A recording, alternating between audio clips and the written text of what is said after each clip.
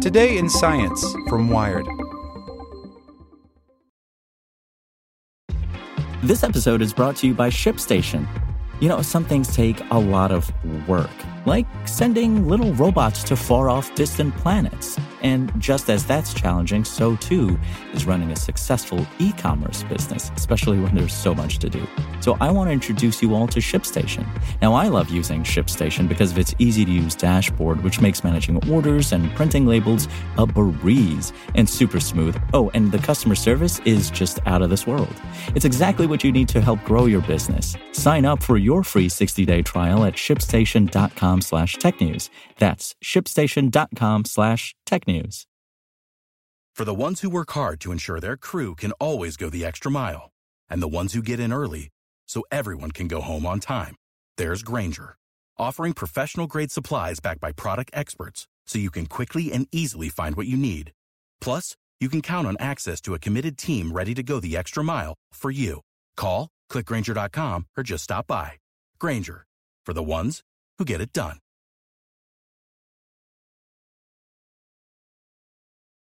The Serious Physics Behind a Double Pendulum Fidget Spinner by Rhett Allain. I'm going to make a prediction. As people start to get bored with their fidget spinners, they're going to start playing with these double pendulum fidget spinners. The normal spinner has a bearing in the center of some object, such that you can hold it and spin it. Moderately cool, I'll admit. But the double pendulum spinner has two bearings with two movable arms. In this case, you hold one of the bearings and then let the two arms move about in a fun and entertaining fashion. Here's a description of how you could make one of these double pendulum fidget spinners yourself. Besides just being entertaining, there is some serious physics at play here. Let me go over some of the coolest things about double pendulums. Modeling the motion of a double pendulum. A double pendulum has 2 degrees of freedom. That means that with 2 variables, you could describe the orientation of the whole device. Typically, we use 2 angles, assuming constant length strings. You might think that with just these 2 angles to determine the position, it might be fairly straightforward to model the motion of this double pendulum. But no, there are really 2 things that make this problem difficult.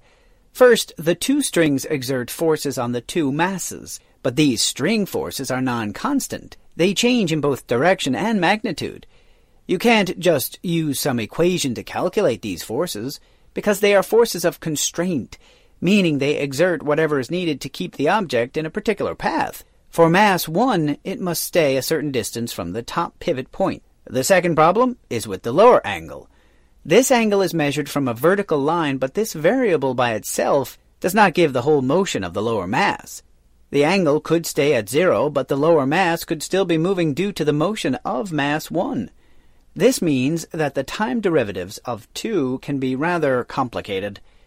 In the end, the best method to solve this problem is to use Lagrangian mechanics, a system that uses energy and constraints to obtain an equation of motion.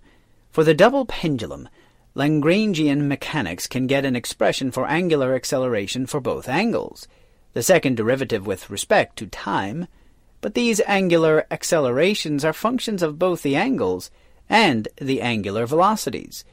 There is no simple solution for the motion of the 2 masses. Really, you need to do a numerical calculation using some type of computer code to find the motion of the system. If you want to go over all the details of getting a double pendulum solution, there is a site to check out. It does a fairly nice job showing how to get expressions for the angular accelerations. For my model, I'm going to use Python. Hopefully you could have guessed that. Here's what I get. Just a note, you can look at and change the code. But first, just run it by pressing play to run and pencil to edit. If the model stops running, just click the play button again to start over. I put some comments at the top of the code to point out the things that you might want to change. The first thing to try is starting with different initial angles of 0, 1, and 0, 2. But you can also change the value of the masses and the lengths of the strings. It's pretty fun to watch it move around. Chaotic system. The double pendulum is a great example of a chaotic system. What does that even mean? Let me start with an example. Here are 2 double pendulums right on top of each other. Well, almost. For one of the pendulums, the starting angle for the lower mass is just 0.01 degrees different than the other pendulum, so they essentially start with the same initial conditions. Watch what happens as the two double pendulums swing back and forth. Again, you can click play to run it more than once. If you take a plain pendulum with just one mass, then small changes to the initial conditions won't do too much to the long-term outcome of the system. However, with this double pendulum, just a tiny change at the beginning gives a completely different motion after some amount of time. When any system is highly dependent on the initial conditions, it is considered a chaotic system. Of course, in the real world, we're surrounded by such chaotic systems, the most famous being the weather. We can still predict the motion of a chaotic system, but it gets more and more difficult the further in the future you want to make a prediction. You can get a better prediction with more accurate initial conditions, but it's still chaotic. Normal modes. Even though a double pendulum is chaotic, we can put it into certain cases where it behaves more orderly. You see, the two masses oscillate in a predictable way. Although the two masses oscillate with different amplitudes, they have the same frequency, such that they get back to the same starting place. In this case, the pendulum isn't exactly chaotic. I could find the location of the two masses at any point in the future. But wait, there's more. There could be another normal mode for a double pendulum. There's a bunch of other stuff I could talk about in regards to normal modes, but for now I just wanted to show you what they look like, because they're cool. Another mass system. What if I replaced the strings in the double pendulum with springs? How many degrees of freedom would the system have now? Each mass could still swing back and forth, so that would be 2 angles and 2 degrees of freedom, but the springs could also move towards or away from the attachment points. 2 more degrees of freedom. This gives a total of 4 degrees of freedom. If the double pendulum is difficult to model, the double spring pendulum must be nearly impossible, right? Nope, it's easier. Consider the bottom mass, mass 2, in this spring pendulum thingy. There are essentially 2 forces acting on this mass.